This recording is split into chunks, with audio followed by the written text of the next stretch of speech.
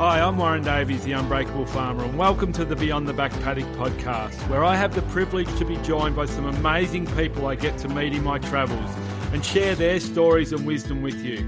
After all, one of the most powerful assets of any community is the shared wisdom, and the best way to share that wisdom is through storytelling.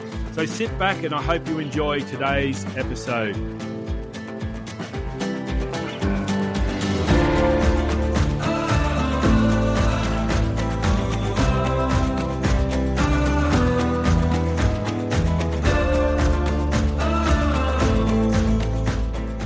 Welcome to the Beyond the Back Paddock podcast.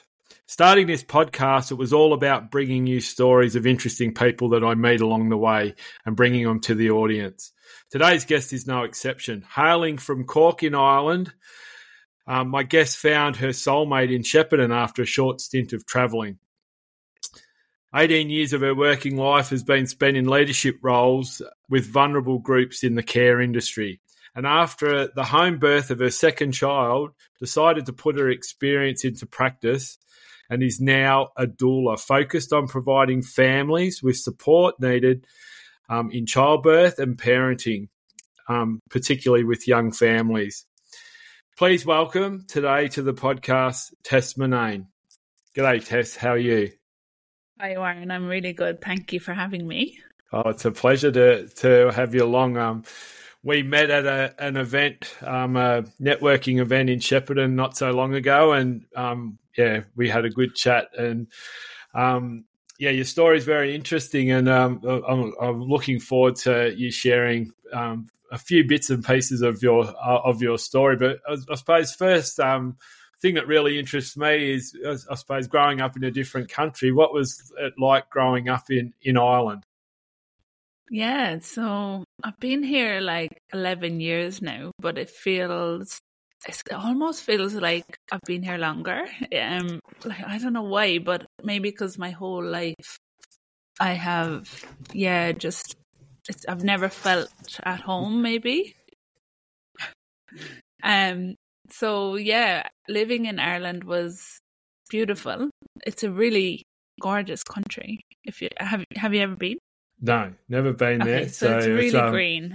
It's very green. And we love the crack. And there's lots of positives. It's a beautiful, beautiful place to live. I lived on near the ocean. But it's quite it's quite a religious country.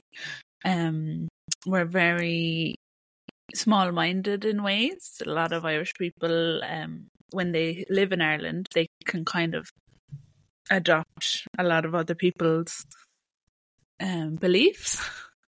Say it nicely. And there's just not a lot of free thinking. So we lived quite a middle-class lifestyle. My dad always had money. My mom was a stay-at-home mum when she had us. But I don't really remember a lot about my childhood, which is really sad, because I did learn some new things recently, because I went back just a few months ago, and I looked at photographs and things like that. But I don't remember loads, which is a shame. Yeah. Is that just from having a bad memory, or is that just something? I think a lot of the bad memories that came later overshadowed probably a good childhood that I had. My mother was quite she was really happy to have me, and they had just been married for a year in the 80s. 86 I was born, and there was lots of positives for her to have me, and I was all she ever wanted, kind of things. But my mum has passed away, and what they have described to me is that she nearly had too high expectations of what motherhood would look like. And when it wasn't meeting her expectations, it crushed her. And then when she had my brother, she had postnatal depression apparently, and she couldn't breastfeed for a medical reason to do with my brother. And it's just she couldn't cope with that apparently. So she started drinking, and she became an alcoholic in the 90s, and right into my teenage life, she was really, really bad for 10 years. And then she was really sick, and then she died. So it overshadowed a lot of my childhood. That was probably a good 7 years or whatever, 8 years of my life. Can't remember a lot of those times. So it's a shame. So it's overshadowed by just remembering your mum as an alcoholic and those bad times. Yeah, so, there's lots of that kind of yuckiness, you know, which I have gotten to peace with, and there's been lots of healing. And she, you know, I've like spoken to people about her and how amazing she was. Yeah. But it's also, it's my experience and my perception, isn't it? Like, I can't remember if that was a good time or not. It's an interesting thing because we'll discuss that a little bit later on in your story as well. But you know, a lot of women go through this, and like particularly in rural communities, I've found you know, struggle. You know, you have people come up to you at speaking events and that, and they talk about, you know, events in their life and whether that was having a child or whatever, and then, you know, something wasn't going right, you know, either in their business or on their farm, and then that creates this, you know, this spiral out of control, and people sometimes just don't access the help that they need, or can't access the help that they need to be able to get them, you know, back and functioning, you know, back normal, or back to as much normality as you can, and that's unfortunate. So what happened once your mum passed away, which would have been, you know, even though there was probably bad times leading up to that, would have still been a tragic event in your life. So what happened then with your family? Well, I was 20 years of age, so my dad and her had already divorced, you know, 7 years previous or something. So he had remarried and had 3 other children. So life changed, but not like a lot, because we had already not been living with her and things like that. So she died, and then it was kind of a catalyst of nearly like a relief that she had gone to a more peaceful place in her life. And then I think I just probably internalized it and started sabotaging my own life with partying. And I mean, that's how I look at it now, but back then it was the best time of my life. I was, you know, living out of home, doing what I wanted with not much family to check on me. And I had a great time. But then I ended up in university at 22. I had kind of dabbled in some social care work, and I had done like, you know, a year's TAFE type course, and they were like pushing me to uni, and I was like, oh no, I'm not a uni kind of person. And I just went anyway, because university in Ireland is free, pretty much. You don't have to pay. And so Dad was pushing me. So I went, and then I just smashed it. I thought it was easy because I had all this life experience and worked in the area already. I was like, oh yeah, this is just, you know, what I'm doing anyway. I just got this really good degree. I got like a distinction every year while partying and doing crazy things. Going to every festival, I'd say, in the whole of Europe. And then I just, at 26, I finished. And I was like, I'm not staying in Ireland. This is like crap. You get long hours, no money. Even with that degree, I was like, the prospects are like crap.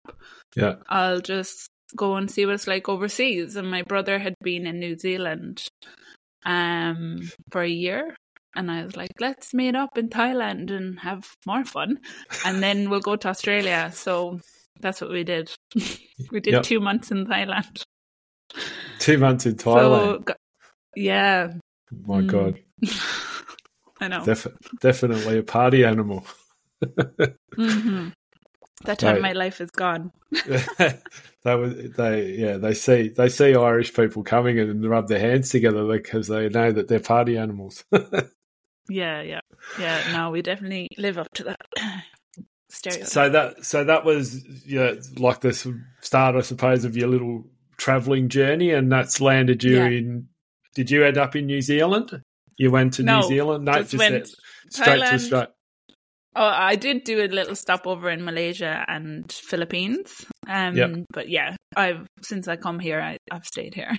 Yeah. So when you landed in Australia, what were your thoughts? Where were you heading, and what were you going to do? So I was shocked. I was really overwhelmed. I ended up staying with a cousin in Melbourne because I suppose as well the 2 months of like backpacking Thailand would have completely fried my nervous system as well.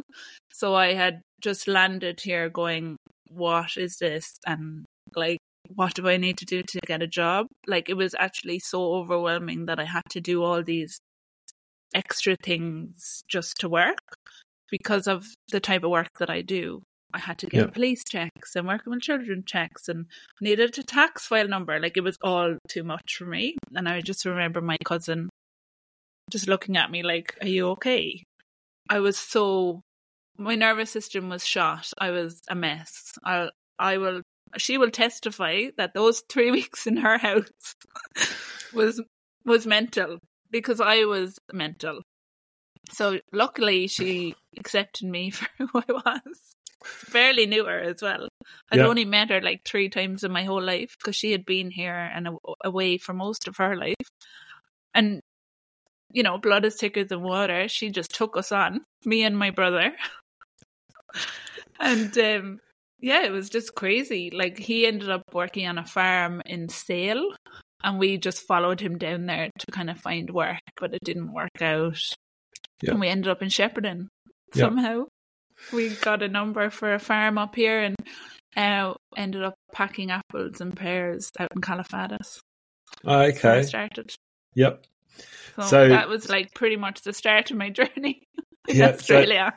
So you've landed in Shepparton.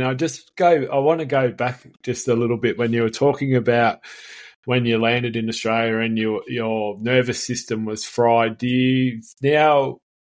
Was that just from the travel, you think, or do you think that was some of that baggage that you were carrying from Ireland. Growing up? Mm-hmm. I think it was a combination of my whole life, all the stress and suppression and the types of good girl activities I was doing to live up to the standard of Irish woman had unraveled in Thailand unwillingly. And then I got here and I kind of maybe felt safe, I think, with my cousin as well. She's a really accepting, like, highly developed woman. I was like, oh, this is... Yeah, I just felt safe, I think. And I was like, maybe just totally triggered too by the fact that I had moved 10,000 miles away. Yeah. I mean, there was so much in it. I look back now and I'm like, that was crazy. Like, what I did, I kind of just decided and left. Not a lot of people do that. No. So, I don't know. It was a combination. Yeah, so and that just kind of it kind of showed up once you were under a little bit of stress, and I can relate to that. So you've landed in Shepparton, and you're packing apples and pears. That's it. You've moved across the country. Living with 30 other women. Yeah. So they put me in a working hostel at Calafadas with 30 other backpackers. Yeah. Most who were Irish. And it was just mental.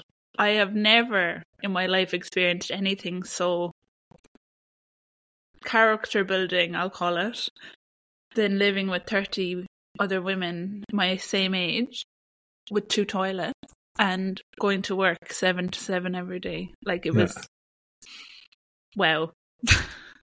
And like factory work is hard, right? Like I have never experienced that kind of work either. So that was a whole new level of, just it was energetically hard.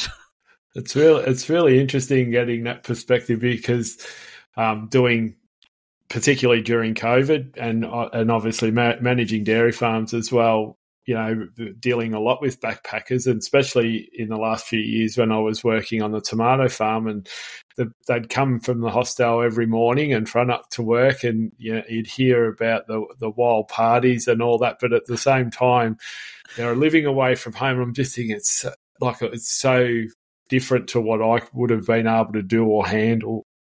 It was just, it's like a big adventure, and a lot of them. Yeah. Those people, that I become fairly friendly with, some of them, they've just stayed in Australia the same because they just loved it, and it was, it's developed from doing such, because they'd leave after doing a 12-hour shift and they basically couldn't drag themselves into the car. They were that tired, and then they'd go to Echuca and hit the pubs and do all the party stuff and then front up again the next morning. I know. I look back now and I'm thinking, how in the hell I did it all? But, you just, I don't know, it's in us or something. It's like this resilience. Yeah. That, I questioned myself so many times. I used to ring my dad and say, what am I doing working on this fucking, farm, packing pears for these fucking farmers, sorry, excuse my French. I have a degree. I used to go there. I was this prestigious, privileged white person, talking shit to my dad. He was like, well, you'll look back on this one day and you'll think it was a great experience. And I was like, whatever, I'm getting out of here. But I couldn't because we had to do 3 months. Yeah. And so it was I went there. I was so depressed at some stages, but it was, it was an amazing experience. I ended up staying there for 5 months. And I was running the place at one point. Yeah, and that's what happens. I identify leaders and then you can't leave. They won't let you go. Oh, yeah, it was great. So that was obviously just out of Shepparton and you're still in Shepparton now. So what happened next? Well, I actually moved to Melbourne to be with a man, stupidly. And then I got a job with Berry Street. So I've worked for Berry Street on and off now for 8 years or something. I'm still currently employed with them technically, but I have left my bigger position. But in Melbourne, they tried to sponsor me and it wouldn't work. So there's this weird salary cap that they want you to be meeting in a metro area. So they made me an offer to go regional. So I picked Shepparton, obviously. And also I had made a really good friend here who I knew would stay because she was marrying the farmer. So I come back here and ended up in leadership in Berry Street in a resi unit, and that was eye-opening. But again, it really messed up my nervous system because of the high risk, high demand type of job it was. But I was resilient enough to cope. You see, we go back into these patterns of, oh, I can do this because this is nothing because I come from this. And I lasted 18 months and then I got another better role in a 9-to-5 job. I'm not really sure how I got it, to be honest, but my boss will tell you that I was very enthusiastic and I had all the right answers in the interview, but I took a risk and I applied for a really higher level role and I got it. And then I worked at the youth foyer in Shep there since it opened. We opened it together, me and Anita, and I just left last year. So it's been eye-opening, my career. Can you tell me a little bit about the foyer? Because I'm very interested in the foyer. Yeah. I've been there. Yeah, of course. It's such a great place. And it is. Can you tell it for people that don't know about the foyer in Shepparton? Just fill us in a little bit. Yeah, so the Education First Youth Foyer is a facility of 40 beds for young people who are at risk of homelessness. So they can be from age 16 to 24. And they have to be willing to engage in education or employment. So we house them, they pay a little bit of rent, and then mainly everything else is covered within that rent. And then they get a worker attached to them who we have 24-hour staff who are on site, which is amazing for a youth facility. And then they do coaching. So we coach them in a Certificate 1 of Developing Independence, which has been like made for the foyer. It's owned by the Brothers of St. Lawrence in Melbourne. And then they do that alongside their other education, and they can stay for 2 years, and they can just get their life on track and just move through all the opportunities that we provide for them, because we bring in business, we bring in volunteering, we bring in all different social connections that they would have never probably gotten in another type of youth facility. And we go over and above for our young people. I'm talking as if I'm still there, but it was just the most amazing experience of my life, and I've learned so much from those young people, and I do miss it. But it's an amazing place. So is that when you say like it was such an amazing place, it's probably the two-way oh, it still is, I mean. The two-way learning, I suppose, that you get from the people that the youth that you're coaching, you probably learn just as much from them as what they're teaching or that you're teaching them. Well, I was the team leader, so I was coaching the staff to coach the young people.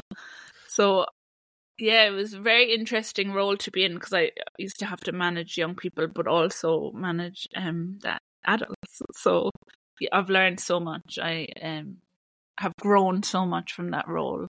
And I'm really grateful for my leadership boss who I worked with there, Anita McCurdy, because she's just my idol. Amazing person. And she's a woman. Anita's an amazing person. Yes.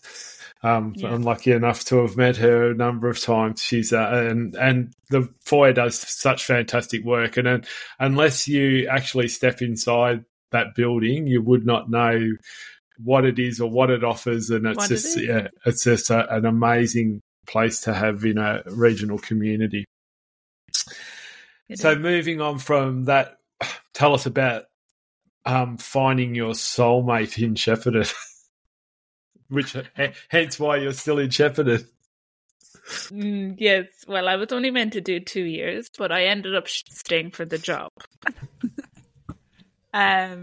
But yeah, I met Tony around the same time I got the job at the foyer in 2016 when that program started. I met Tony at the same time online, and how else do you meet anyone these days? And I was just lucky, I think, because he had only been single a very short period, so I just caught him in the nick of time, and we connected. And yeah, it was just kind of a whirlwind romance from the get-go. He has changed my life for the better. So we have 2 young children now, and I have a beautiful stepson as well, who he brought into my life.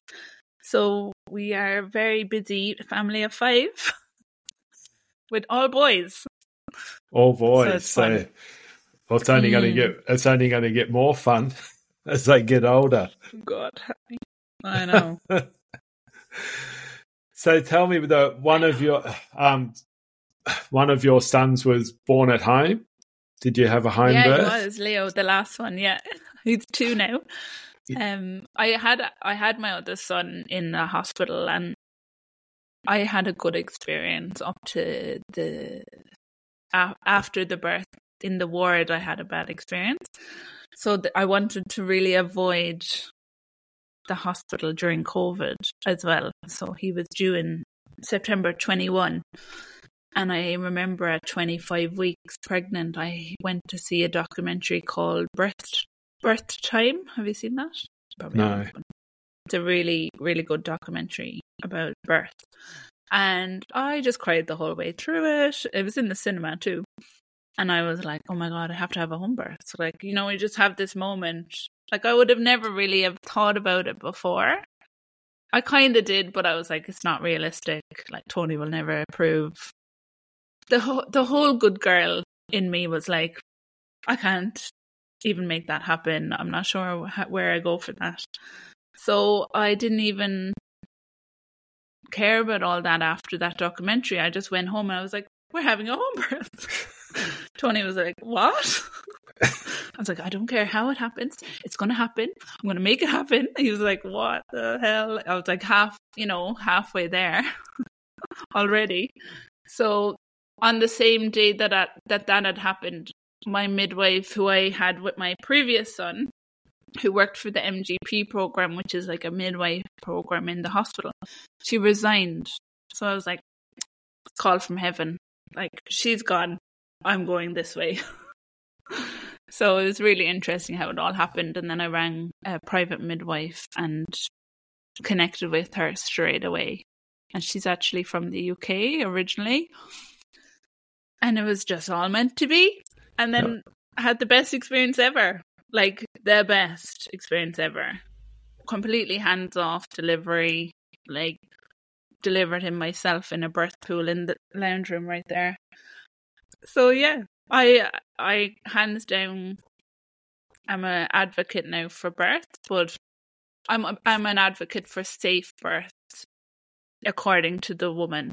So whatever or wherever the woman feels safe, or wherever she wants to give birth or feels empowered, that's where she should be. And it doesn't matter how or where, or, you know, like, it doesn't matter the details, or if they take drugs, or if it's in a hospital, or if it's at home. It matters about how she feels. So that's what I want to do now. I want to, like, bring women to that point in their life. So after that's what I'm doing. So after that positive experience, was it all smooth sailing from then? Well, pretty much. Like, Leo was a really good baby. I think he was born into such a calm environment and a positive experience that there was nothing really was that mental. Like, I feel like he was, like maybe a lesson or a growth for me. But when I had my first child 4.5 years ago, I definitely didn't have the same experience. So because of the separation after he was born, I felt like I was always, I don't know what the word is. Maybe I was really kind of like my nervous system, and I was scared and anxious. I was on edge, I would say. Like, so he didn't sleep for the first 11 months of his life, and neither did I. So I was a mess. And I didn't get help at all. I was just masking that I was fine. And you weren't fine. Yeah. You weren't fine. First child was terrible. No, I wasn't at all. I was like angry. I was like, you know, at the point where I would hold him and look at him and, like, you know, have these terrible thoughts. So the breastfeeding was kind of like not helping that situation either, because we weren't getting any sleep. He was breastfeeding a lot. I had to give it up.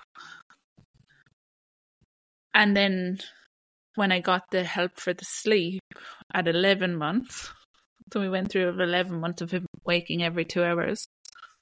When we finally got some sleep help, that changed my life, and everything started to calm down. But then he got a really bad case of eczema. Maybe, and I blame it. My intuition blames the fact that he had this whole year of unpredictable mothering, I would call it, from me. And then he was really frustrated with the sleep training. And then I think his anger erupted out his skin. That's what I believe. Yeah. And then I was another like 6 to 9 months of me trying to heal that in him. So I was completely focused on that then. It was a really challenging 2 years of my first baby. Very challenging. Very challenging. But then you've had a great experience with Leo, which is kind of led into the healing. work that the healing. But yeah, you've had a great experience, which is it's led into what you do now. And as I said in the intro, you're a doula, a birth doula. I am a doula. Yeah, and it's not a very common word, is it? That's not, and that was one of the interesting things because I think we said this when we were having the conversation that night. Like you hear of death doulas, but you don't hear of a birth doula. Yes, but doula just doula anyway is just one of those words that you don't hear too often. So, do you want to explain what a doula is? I will. And what does a doula... In my own words. In your own words. So you're now... So this is what you do, or this is you're building a tribe and wanting to give women a positive experience with their birth. So yes. You tell me what a doula is in your words and what you do. Well, I believe that doulas connect women in a community, whether that is in birth or in their postpartum period. We have a way of connecting women in with either the sisters they need, the family they need, or the education that they need. So we are very resourceful, like me. I'll talk about me. I am very resourceful with how I adapt myself for each family. So each family has different needs. And when they book in with me, we will just assess them where they're at in that present moment.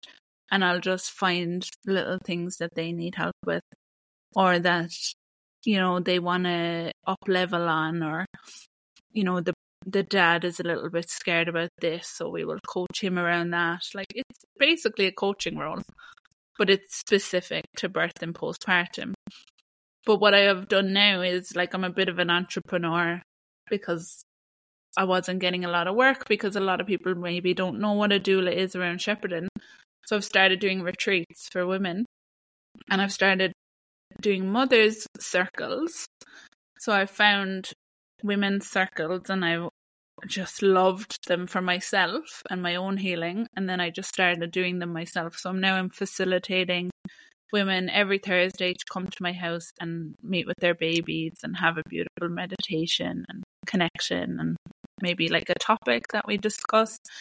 And every quarter I'll run a retreat for all women to, have a half day out of self-love and self-care and beautiful food, and just to be themselves away from the noise, because that's what I wanted. And that's what I found eventually. Probably a bit later on in my motherhood journey, but that's what I want, first-time mums especially, to kind of understand, and that they don't have to do this alone and isolated in a rural community, which we live regionally. It's rural. And lots of women that contact me are from outside of Shepparton. So they're the ones that need the support. Yeah, so the ones that find it hard to either travel to Shepparton or access, because it is, and like, it doesn't matter what community you live in now, rurally, it's hard to access, whether it's a doctor or a counsellor or a psychologist or anybody. It's just hard to access services. So so you creating this safe space for people is would be quite a good experience for them when it's such a struggle to be able to find people to help them in a normal situation. Yeah, or even if I have to refer to other people, I've made enough connections now within this space that I can refer to people people or, you know, get them what they need. Like I've always been that kind of person anyway. I'm like a connector. So like my friends, they call me the godmother because I'll just come in and just connect people and then I'll just go away. So I just have all these like friendship groups where they've all met through me. So that's just like how I am anyway. So I'm just trying to use those skills in a more positive way for women who might be struggling in that area. Yeah. So that's what I do. So when you said about your entrepreneurial side and you weren't making business, so this is what you've decided now to create this service to women and make sure that, you know, as you said, use your superpower, which is being a connector and making sure that these people are being able to tap into the resources that they need. Yeah. By running these retreats. So and that they are just in your house, or you're doing them away from what's the plans moving forward? As your mind's ticking over. Yeah. I'm doing the mothers groups at home because that's easier because it's every week and I don't want to be lugging stuff around.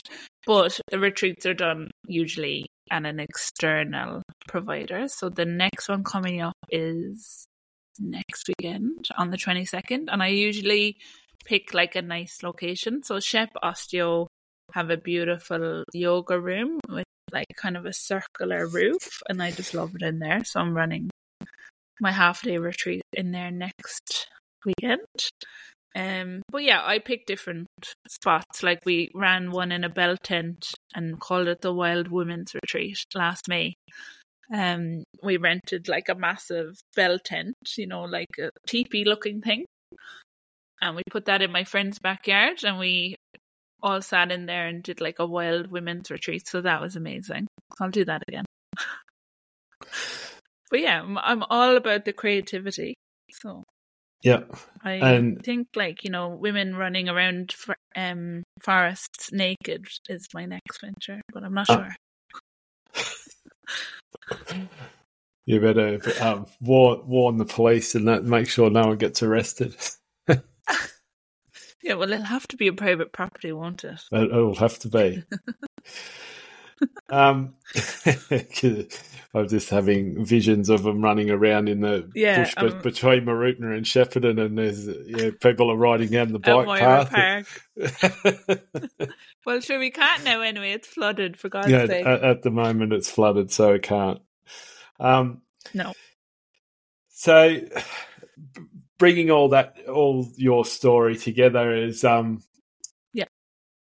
with obviously growing up and having some of those challenges, what strategies or what things do you draw on from your past and that help you do what you do now and do it so well?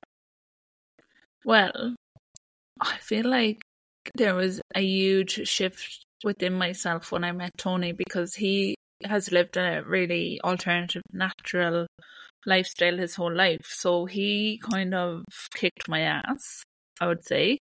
And that's when I started learning all these other ways of being. So that probably has really helped me become the person I am now.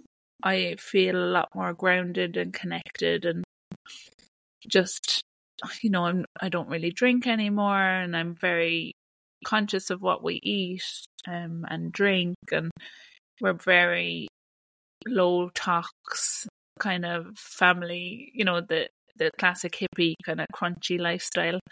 But that in itself has helped me change who I was. Like, I had all these other beliefs in Ireland, and now I have this whole new set of beliefs in Australia, and all I ever wanted to do was protect my children. So it all comes back to that. And a big part of what I do now is empower women to understand that there's other ways of doing things, and that you don't have to listen to the mainstream or the because your parents did it, and I'm talking very generally, but mainly in the health alternative space. And that has helped me loads, kind of just ground back down. And I do lots of, like I've done therapy and stuff in the past, but it's never really helped. So I feel like doing coaching has probably changed my life. Being coached in the present moment with strategies to move forward is way more beneficial than dwelling on the past. Like, I'm not going to be defined by my history. It's not who I am, and I don't have to repeat those patterns. So, you know, I'm changing a generation. Like, I'm breaking that pattern now. I come from not a very good line of maybe, you know, women who die young, women who are alcoholics. I'm not going to be that person. I'm not going to repeat those patterns. So something had to change. And I had to do the work, and I'm still doing the work. Like, it never really goes away, does it? And I feel like I will always be doing the work, especially now that the children can talk back. They are reflecting some stuff to me every day. So yeah, there's lots of work still to be done. The worry is when they grab their backpack and say they're off to Thailand for 2 months. That's when you'll have to start to worry. Oh my God, help me. I don't know how my dad does it. So just to round that conversation off, so you just said your dad, so is your dad still alive? Yeah, alive and kicking, 5 children deep. And you, and I know from our conversation that we had when we met that night that you've only just gone back to Ireland recently, which and you hadn't been back for a long time. Yeah, 7 years. When you got there, was it different to what you were remembered or imagined, or and was that a good experience going back? It was very, very similar. Not much changes, which was nice to see in a way. Because my family are amazing, and I loved seeing everyone and introducing my children to them. No one had ever met Tony or my children, except for my dad. My dad has been here. So that was lovely, you know, and it's all about the people. You know, the place will never change. It'll progress and, you know, change as generations do. But the place is very similar. So it was a bit bittersweet because I went back and stayed in the family home that my mum, you know, lived in, and she didn't die there, but she was there when she died. And yeah, it was a closing of a chapter maybe, because it's now being rented out and we will probably never go there again. So that was nice to kind of close that energetically and have that time there with my family and show them where I grew up, but also kind of like, all right, see you later now. Thanks very much. So that was nice. I think, you know, Ireland has got a really special place in my heart, but it's the people that I miss. So I don't miss the country. So to finish off with, I've got a couple of questions for you, and the first one is your favourite music. Oh, I am obsessed with a band called 660.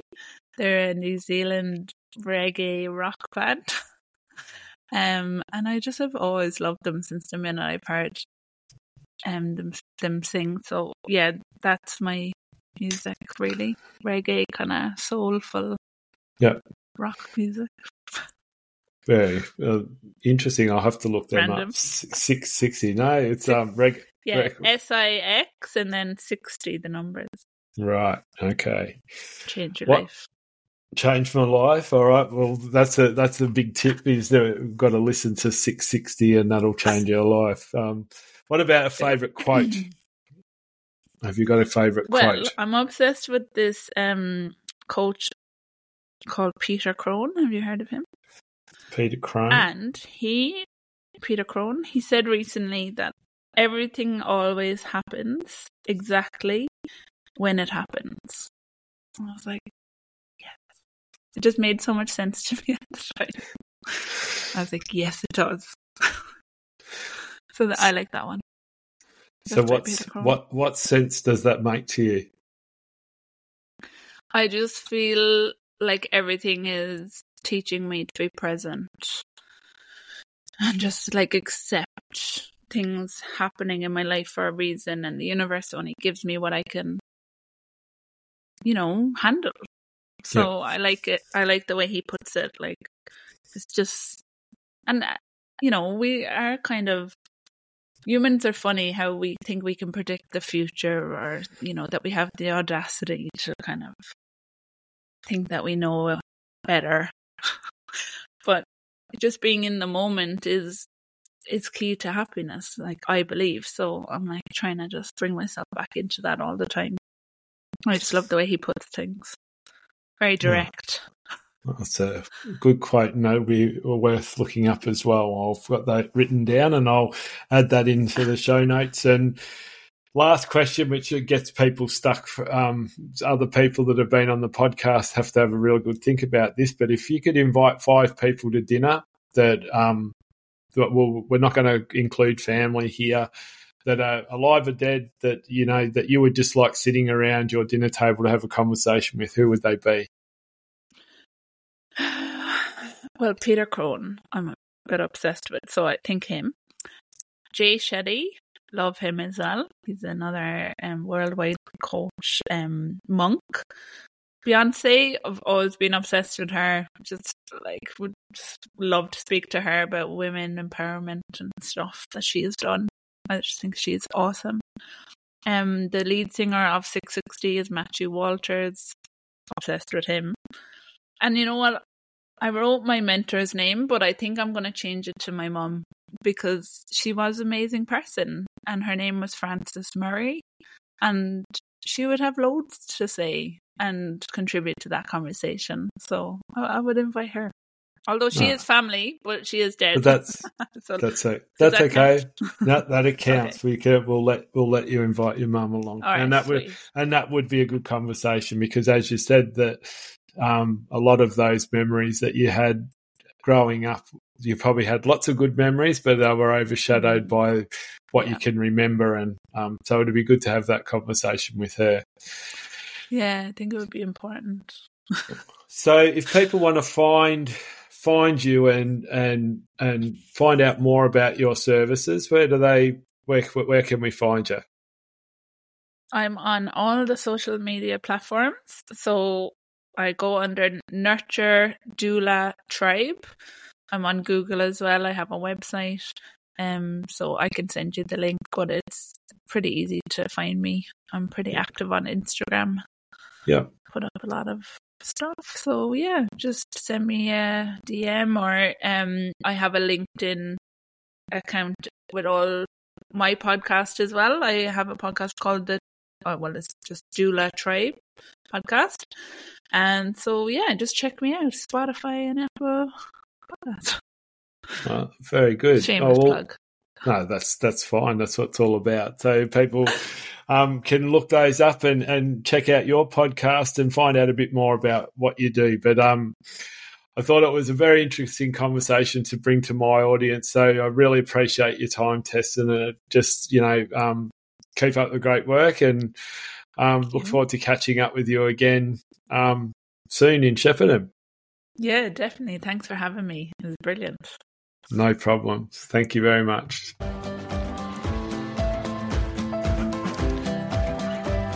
Thanks for joining me on today's podcast, and I appreciate any feedback, and I look forward to you joining me on the next episode of the Beyond the Back Paddock podcast.